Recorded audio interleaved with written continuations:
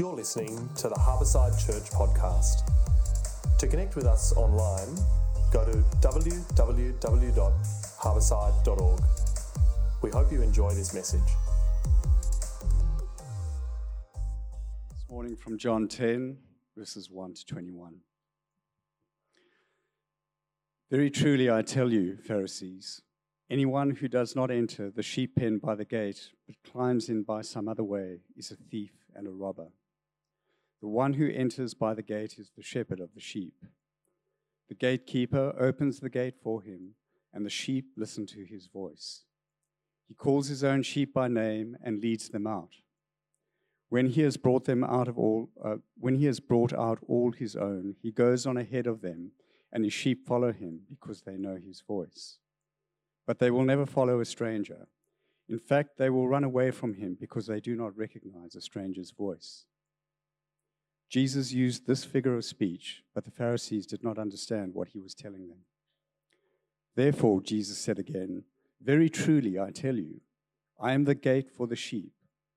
All who have come before me are thieves and robbers, but the sheep have not listened to them. I am the gate. Whoever enters through me will be saved. They will come in and go out and find pasture. The thief comes only to steal and kill and destroy. I have come that they may have life and have it to the full. I am the good shepherd. The good shepherd lays down his life for the sheep. The hired hand is not the shepherd and does not own the sheep. So when he sees the wolf coming, he abandons the sheep and runs away. Then the wolf attacks the flock and scatters it. The man runs away because he is a hired hand and cares nothing for the sheep. I am the good shepherd. I know my sheep, and my sheep know me, just as the Father knows me, and I know the Father, and I lay down my life for the sheep. I have other sheep that are not of this sheep pen. I must bring them also. They too will listen to my voice, and there shall be one flock and one shepherd. The reason my Father loves me is that I lay down my life, only to take it up again. No one takes it from me, but I lay it down of my own accord. I have authority to lay it down and authority to take it up again. This command I received from my Father. The Jews who heard these words were again divided. Many of them said, he is demon-possessed and raving mad. Why listen to him? But others said, these are not the sayings of a man possessed by a demon. Can a demon open the eyes of the blind? Again, it's such an honor and a privilege to be able to be part of your service, particularly because, Dave and I have been friends for quite a while. I was just saying to him this morning that, we were already meeting in this renewal retreat group, a bunch of pastors, and as he was just dreaming about this, and just to walk into this space, worshiping, it's not just his dream, it's obviously God's dream and Pip's dream, but also now the church's dream, right? As you join together. So it's an honor and privilege to be able to walk into that. And also to be invited by Dave to be part of your series that you've been talking about, a better story. How the Christian story or the Jesus story, the kingdom story, is actually a better story to live into and to live out of. And today I particularly have the topic of our longing for justice, God's justice. What does that look like in terms of a better story? Now, when I say justice, I don't mean maybe some of us understand justice as in Justice League. Maybe this shows a little bit of my generation. Or justice, the judicial system, as good as that is. That system thinks about punishments or laws, and if you break it, there are consequences. Biblical justice, however, is fundamentally relational. I don't know if you knew that. It is fundamentally relational. It's about relationships. So when justice or biblical justice exists, relationships are whole. Relationships are good. Relationships are authentic and true. In fact, the word in Hebrew, with justice, I'm going to stuff it up, but it's mishpat and tzedakah, justice and righteousness coupled together. Because there is a level of justice, what is just, what is right, set by God, and the doing of justice, righteousness, the doing of that justice. And that's what God asks for of his people, justice and righteousness. In fact, Tim Keller pushes it a little bit more, and he says that couplet is probably the best way to translate it is social justice for today, a kingdom social justice.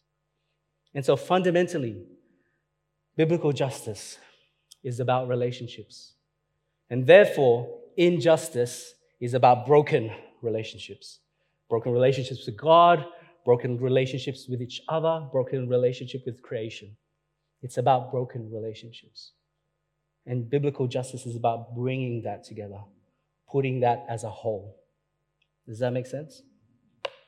And so today I'm going to talk about what it looks like to have a story of justice, biblical justice. What does that mean? But I will also offer the other side of that, the story of injustice, the story of poverty. And sometimes I'll use that interchangeably because it's actually really important. Let me continue to unpack that with a story. A couple of years ago, I was in Cambodia, just before all the lockdowns happened. And as I usually do, it was my third time in Cambodia, I would usually go to this place called the Tuol Sleng Museum. Has anyone seen that place before? Yeah. So you understand, it's also nicknamed the Genocide Museum.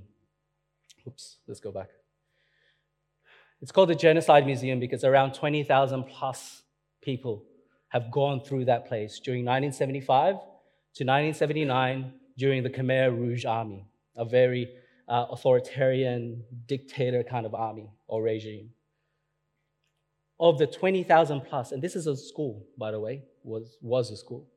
Of the 20,000 plus people that went through that place, only 12 people survived. 5 children, 7 men. I've shaken the hands of 2 of those men. Last time I was there, though, I decided to do a walking tour. I've never done that before, so I did an audio walking tour. And as I did that walking tour, I was hearing different encounters, and it was just such a confronting thing to do. You walk into interrogation chambers, and they still left it as it was set up. There were still, and I'm sorry, I want to apologize for some of the confronting parts of this story. There's still some bloodstains on the floor, and they left it as it is to remind people. Anyway, I get to one of the interrogation chambers, and as I got there, the guy on the audio is now one of the interrogators. He is part of the Khmer Rouge Army, or was part of the Khmer Rouge Army. And he was talking about how his hands were committing all these acts of atrocities to people. He remembers. But he says, as my hands committed these acts of atrocities, my mind was saying, this is wrong. You shouldn't be doing this. This is all in Khmer, translated. And then his heart was saying, no, it's right. It's for the love, the passion for your country, as they were told. You see what happens when evil, injustice, sin enters into our world? It actually fractures us. That is the story of injustice. It fractures us, it fragments us, it pulls us apart. And it asks us to live according to that story. Does that make sense? It asks us to live according to that story. And that story is normal. That's just the way it is. But Jesus' story is a better story, is it not? It actually asks us, even in those dark spaces, to be bringing people, things, communities together, to be healing, to be restoring, to be reconciling. That's who we are as a people of Jesus. I'll continue, but let me just pray as well. Father, I pray, Lord, that as I speak about these things, that as you know, Lord, my heart is that this is not just my words, that you will be speaking to your people right now. We know, Lord, that you're already here. And as you do so, Lord, we know and we understand that you get our individual stories that are here, but you get our communal story as well as the people of Jesus. I pray, Lord, that as you convict, as you confront, as you challenge, as you encourage us, that you will reveal aspects that are practical, but that are also transformative transformative and deep. We ask all this in your name. Amen. And so today I'm going to present a framework. I'm sorry, this is like getting a little bit lectury, I understand. But because when Dave asked me to do this, I was just like, okay, I think I've been working on this, 7-part series around justice. And so what I wanted to do was give a bit of that today. So I'm just going to condense all of that and give you an overview in 25 minutes, right? And the idea behind it is that there is this story framework that we all live by. There is one side and there is another side. I'll just use the back of my hand as the good side. The good story, God's story, Jesus' story, and then the counterfeit story, the counter story to that. The thing that oppresses and pushes down and pulls us apart. That kind of story, the one that I just kind of mentioned. And with these kind of stories, there's always this tension. But what I want to leave you with is why I want to leave you with this framework is because I want it to be practical as well. I want you to be able to go out into your community, into your families, into your workplaces, your study, whatever it is, and you can kind of have this framework in your head and see, what does the gospel, the good news of the kingdom look like? What does justice look like? What does shalom, well-being, wholeness look like for me this week, for me in my context? And so I want to give you two things. One, firstly, that Jesus transforms our story. Jesus transforms our story. I said there's this one side and there's this other side. What Jesus doesn't ask, and I'll unpack this in the second one, he's not saying, this is your story right now, a bad story, a counterfeit story, and this is my side, just flip it around. He's actually not saying that. He's saying, what I am doing, what Jesus is doing, is I'm taking my story into your story. I'm not going to wait on you. I am coming in, God with us, transforming our collective story. That's what he's going to do, right? So there's this good news that Jesus comes to transform our collective human story. And that's why when you see Jesus speaking about his ministry, he's talking about, like in Luke 4, one of his favorite, popular sermons, is that he says, the Spirit of the Lord is on me because he has anointed me to proclaim the good news to the poor, sent me to proclaim freedom for the prisoner, recovery of sight for the blind, to set the oppressed free, to proclaim the year of the Lord's favor. I am going to go to where the fragments and the fractures and the cracks are, and I'm going to bring wholeness and shalom to those spaces. I am going to, in Mark, he says, one of the great commissions, says, go into all the world and preach the gospel to all creation. The good news is for all creation. And finally, he says, third one that I'll mention. One was read for us. This is a Passion translation. But I have come to give you everything in abundance, more than you expect, life in its fullness, until you overflow. Now, if you read that individualistically, you can read that and say, that's about me getting as much as possible and live a bloated kind of life. But if you read that from a community perspective, from a relational perspective, you see that Jesus' vision is that everyone, yes, individuals, but people have a life to the full, and in their overflow, they're blessing one another. Does that make sense? He doesn't operate from a lack. He's operating from overflow, from shalom, from wholeness and goodness. So, I keep talking about this framework. Here it is. Again, I hope that this helps you. This is born out of, being a pastor, trying to wrestle with this, working with social workers, development workers, and everything, people who care about what's going on in this world. I know all of you do, but people who are in the front lines of it. And this is my way of kind of condensing it, or at least as a picture of it, and hopefully it helps. Because the story framework understands that there is, yes, a physical, biological, physical aspect to who we are in our story, right? There is systems, governance, political, economic systems that operate within our lives. There's a relational component, a community component. There is a mind component, whether psychological or mental. And there is, whether people like it or not, a a spiritual component, as you were mentioning. There's this strong sense in Nepal that it is a spiritual place. And sometimes we forget that part. And what happens is, in the story that was read to us in John 10, the reason why Jesus was saying it to the Pharisees and the religious leaders, you get the glimpse of it right at the end. Right? He says he's come for the blind as well. People may see. So you're asking the question, why is Jesus saying in John 10:10, I have come to give life in abundance? Why is he saying to the Pharisees, sort of, giving an implication that you are the thieves? You're the ones coming in. You're fake. Why is he saying that? Because in chapter 9, there is the story of the blind man born blind being healed. Now, I don't have time to read the whole chapter because it's one of the longest stories. Nutshell version, there was a man born blind and he was healed. Now, I don't know if you know this, but there isn't a story in Old Testament or at that time that is known that a man was born blind and he was healed. This was Jesus' thing. So that's why when it happened, people were like, what is going on? But right at the beginning of it, you see the story framework. Right at the beginning of chapter 9, you see the disciples say, Jesus, there's a guy who is born blind. It's in the context of the Feast of Tabernacles. You don't need to fully understand what that is, but it's also called the Feast of Lights, kind of like Vivid, but Jewish times, or Hebrew, like ancient times. Feast of Lights, celebrating the fact that they used to live in tents, tabernacle, and that God's fire and light was guiding them during their wilderness time.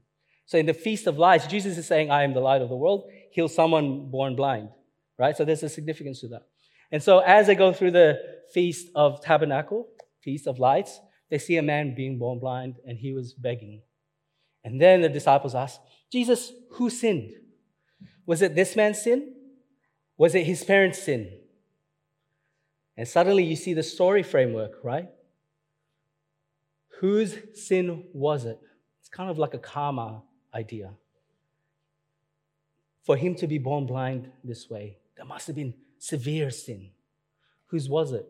And that's why Jesus' response was this. Neither this man sinned, nor his parents sinned, said Jesus. But so that the work of God might be displayed in his life, we must do the work of him who sent me while it is still day. I am the light of the world, he says after that. What's he saying? He's saying, you're so focused on the story of the counterfeit story, the counter story of this is the way it is. Someone sinned. Jesus is saying that's not the focus. The focus is while there is still daytime, the sent one is coming in to do the work of justice, the work of shalom, the work of wholeness, the work of bringing people together. And then he heals the man born blind. He is trying to say, this is the story I want you to live into and live out of. Not about who is at fault, who is sinful, I want you to be living into my story of justice, story of shalom, story of wholeness, story of well-being. And so that is the story of poverty. We might be aware of the body kind of poverty, physical. They need food, they need water, but there are other sides to the story that actually keep people poor. But if you understand poverty in this way as well, that means poverty isn't just overseas. It's actually here as well. Is it not? So God isn't just doing work of poverty overseas. He's doing work going against poverty here as well. We can go to Nepal, and if you've seen or heard or experienced our brothers and sisters there, you would say they're actually spiritually rich. And they would say we are spiritually poor. Right? Does that make sense? And so there is this different aspects of poverty. Again, I'll probably skip through some of the things that I'm going to say because there is a lot. Sorry. I do want to stop here. Brian Myers talks about it this way in terms of brokenness. He says poverty is a result of relationships that do not work. that are not just, that are not for life, that are not harmonious or enjoyable. Poverty is the absence of shalom in all its meaning. And so you have this idea of poverty. Now, if you want the slides, I'll just send it to Dave. But just keep in mind that aspect of the story of poverty. And so if you think about what's going on with the blind man, he's going to skip all this there. What's going on with the blind man? There is actually this story of poverty that exists in his life. There is this, he was blinded, so there's this physical aspect of poverty. There's a beggar system. He was outcasted. He was labeled as a sinner, so that's a special category of people. And there was this idea in terms of his spirituality, a fatalism, this idea that I've given up. This is as good as it gets. Now, you'll hear in a little bit, I'll show a video of a friend of mine who works actually at Baptist World Aid, his Nepalese background, to share his story. He was going to be here with us this morning, but he couldn't because he takes care of his daughter, rightly so, on a Sunday. And he said, she's just going to be on me like a koala. And I said, can I just record you then? And they said, yep. So you get to hear a little bit of his story and how all this plays out. And so you see that with the blind man, keep in mind that when Jesus healed him, he then sent him to the pool of scent, Siloam. As he washes, then he is healed. After that, this real investigation unfolds because he was a man born blind. This never happened before. And so the religious leaders are saying, how were you healed? And he's like, I don't know, this guy named Jesus. Keep in mind, he had not seen Jesus. All he had going for him was Jesus' voice. That's all he had going for him. He then went to the place of scent, Siloam, washed, and then he was healed, right? And then approved. He has not seen Jesus. So when they kept pushing and pushing him, he kept just saying, it was just this guy named Jesus. It was this guy named Jesus. It doesn't say that he comes to faith, does it? It's not until later on that we see that he comes to faith, when he gets kicked out of the synagogue. He just keeps pushing deeper and deeper and deeper. All he had going for him was this glimpse, this image of shalom, of wholeness and well-being for his eyes, and the voice of Jesus himself. As everyone tried to push him further down to the counter story, all he had going for him was Jesus' story that has come into his life and has changed him. Secondly and finally, Jesus transforms our story, but Jesus also redeems your story. What I mean by that is that, yes, he does care about you individually as well, in the context of family and community, but Jesus realigns your purpose in life. He gives you a compass to live by. He gives you a story to live into and live out of. He doesn't leave you on your own. As he comes to transform the human story, he comes to redeem your story and give you purpose and give you direction, give you a mission. Yes, you individually, but you as a church as well. I'm going to introduce to you a word in Filipino. It's called balikloob. Has anyone heard of this term? Okay. Yay! We do have a Filipino. Yes. Now, if you understand a little bit of colonial history, part of the reason why I don't like the word convert or repent, and I'll give you a reason why, is because of colonial history. There's been, maybe for those of you who are aware of history and mission history particularly, if you talk to our First Nations brothers and sisters, you know that the word mission is not necessarily a positive word. There's been oppression by colonial powers. And at times, it came at the cost of, you cross this line so that you will be accepted. I'll give you an example. My name is Marbuen Diaz, right? That is Spanish. 400 years of Spanish colonialism in Philippines. The reason why my name is Spanish, that's actually not my real name, like my grandparents, my great-great-grandfather's name. It's actually a Chinese background name, Yuchenko. But in order for you to own land in the Philippines, you had to cross the line and say you were Christian. And the only way you can be Christian is if you convert to Christianity, which means to have a Spanish name. That's why when you meet a lot of Filipinos, hey, why do you have a Spanish name? Do you speak Spanish? I don't speak Spanish. But there is a lot of history behind that. So anyway, that's a short story of this. That's why there's a reason why I don't like the word repent or convert. But I found out the word for convert or repent in Tagalog or in Filipino, and it's balik loob. Literally, it means return to the inside. Return to the inside. And that loob word, inside, is a very important cultural word. It means, again, just literally, it does mean inside, but it has a cultural significance. There's an example. The word kalooban means will or soul. You see the word loob there. Lakas loob, courage or bravery, and so on and so forth. That word loob is a very important word.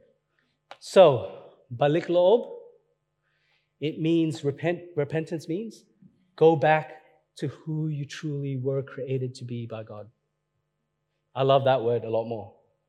It's less about crossing a line and more about reconciling, redeeming, restoring you to who you were created to be, the plan A of things.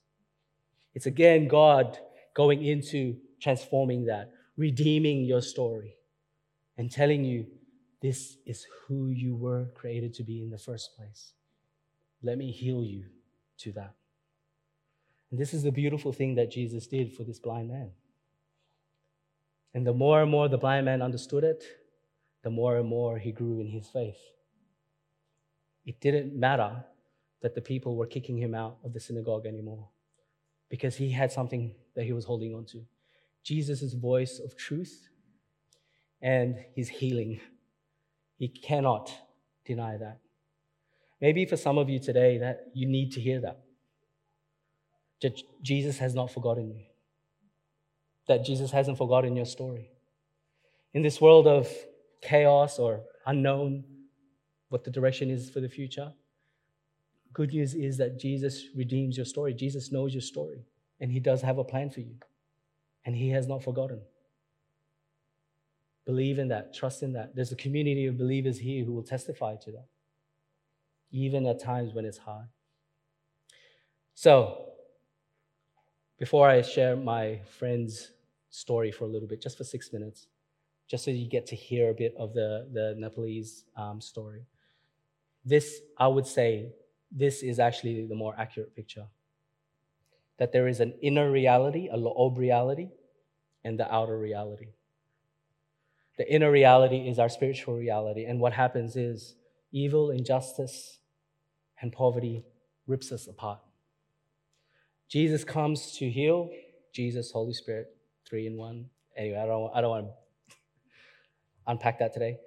And the goal is then that everything is spiritual. The true, healed, whole, spiritual reality of things helps heal all the outer layers as well. Go back, go return to who you were in the inside, how you were created to be. Does that make sense? That's like 7 in 1 sermon. Let me play to you my friend. And again, I wanted you to see him, like a person face to face. Enough of mobs coming every year and speak. I wanted someone who was from Nepal, who grew up there, who understood poverty. This is a half an hour interview. I narrowed down to 6 minutes. And hopefully you will hear what he's talking about. Again, this was not planned. I just wanted to ask him what was going on in his life. So let's play it, and then I'll wrap it up. What main stories have kept people poor or vulnerable to injustice? Good question. There are many stories, I think, but let me highlight at least 4 of them which are significant in my opinion. I think first is the idea of rebirth or reincarnation. And then second is division of society based on caste system. And then I think third is the strong patriarchal society or patriarchal system. And then I think fourth is the mindset of powerful people are above the law. The first one, the idea of rebirth or reincarnation, is so powerful and so strong in Nepalese society. And I would say it is also a strong belief of people. And the life you have now is the consequences of your action in your earlier life. So I think second important one is the division of society based on caste system. And caste system has divided the society, and hence people from so-called lower caste are subject to injustice. And then they are also more or less taken as a lower category of people than the higher caste people. And there is a narrative or story in Hinduism that Brahmins, who are top in this category, were made by God from his head. And then the second category of caste, let's say Kshetri, and then they are created by the soldier. And then the, let's say, Dalit, for example, or the untouchable, were created by the God from his foot. So that's the whole narrative there, and that is why people tend to understand that anyway they are the other category of people. They are not like us. That's the whole psychic and mentality.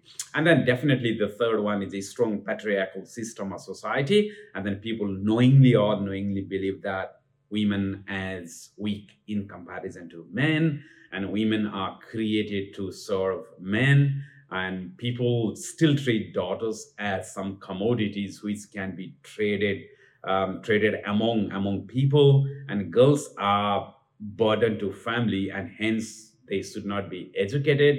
The parents aborting a baby girl is probably one of the current examples that how society is so patriarchal.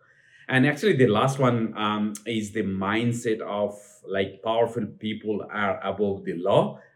I think it is everywhere in the world, whether we live in Australia or whether we live in America or we live in Nepal. But I think the degree of that mindset is too high in our culture and in our system. So if you are a powerful person, and then basically law doesn't apply to you. So it is for somebody who are not really powerful.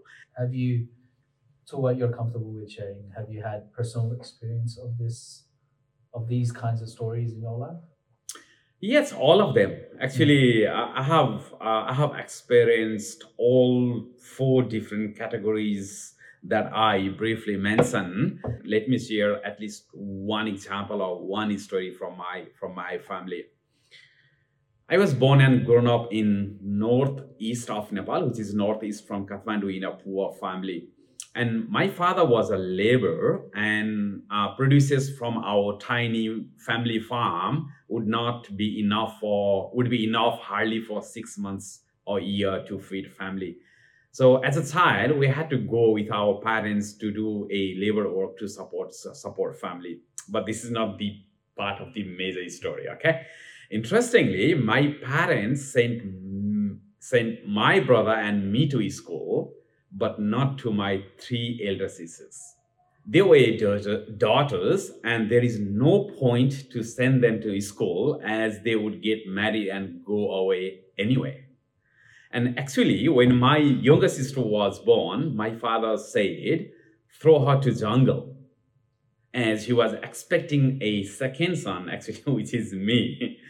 And as they were born as daughters, and which is due to their actions in their earlier life.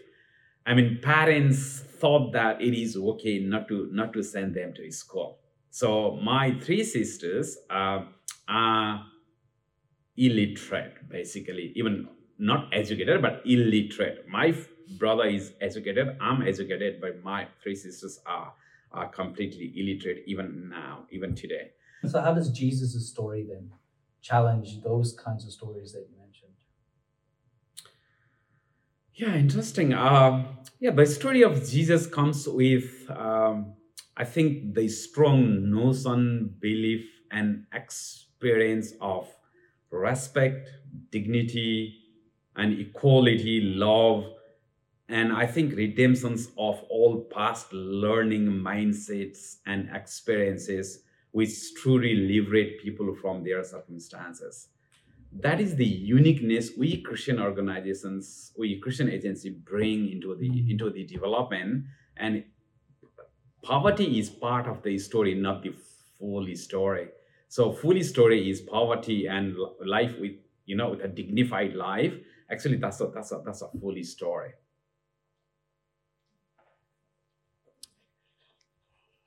My friend Mukunda, his Brahmin background, though he was in poverty, his Brahmin background, and that's the way he was raised. He now has a daughter. So you can imagine the different mindset and intergenerational transformation that happens when that perspective changes your life and God's story is a better story comes into your life. So let me pray for that. Are you okay with that? And then Dave will come up. Father, we're so grateful, Lord, for your grace, for your goodness, for your love. We're grateful, Lord, that it wasn't just a theory that just kind of remained out there, that you embodied it in your Son, and that he came and demonstrated, and he lived it, and he showed us it was possible. Today, in the Christian calendar, is the day of Pentecost, the Holy Spirit coming to the church. And so, Holy Spirit, I ask you that you continue to transform the way we see our stories, that we're not just going day by day, not knowing what's going to happen, but we're living to a purpose, to a life that is a beautiful call to join you in your work of shalom, wholeness, well-being, of healing, of reconciling in this world. And as we do so, Lord, here in Mosman, here in Sydney, here in Australia, we understand that we partner with our brothers and sisters, where some stories that have been perpetuated for thousands upon thousands of years, that Jesus comes in to break and challenge that story. We pray, Lord, for them right now, that you continue to break and challenge those stories, and that you are transforming and redeeming stories everywhere, not just in Nepal, but around the world as well. We're so grateful, Lord, that we're part of this story. Help us, Lord, to realize this more and more. In Jesus' name we pray. Amen.